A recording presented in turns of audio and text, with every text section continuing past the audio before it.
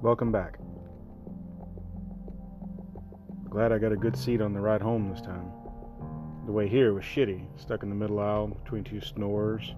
It's kind of cool getting to carry a weapon on a plane after 9/11 though, even if the bolt was removed and in an ammo can in front of the plane. The idea is neat. But man, this plane ride is great. Looking forward to it for forever really.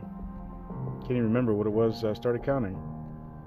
Guess I got so excited I lost track of the days. They never make it look as boring as it is in movies when you ride back home.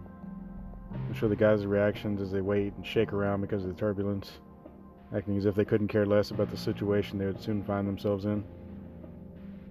I'm happy though. My best buddies next to me this time. No snoring. They seem to be just as happy as I am. I'm grateful to be going back home. So grateful they can't even say a word. I swear the damn pilots take the longest way possible to get everywhere. I don't remember taking this long to get here.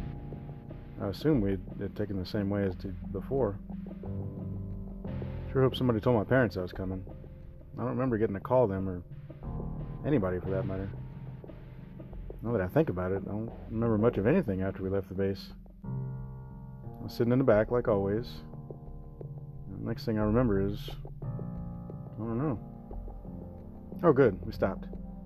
Maybe when they lowered the ramp I'll be able to see where we are when we landed. Sure hope my brother was able to make it to greet me. It seems to be late at night. What are those guys dressed up for? I think I've seen guys in dress uniforms greeting people off the plane unless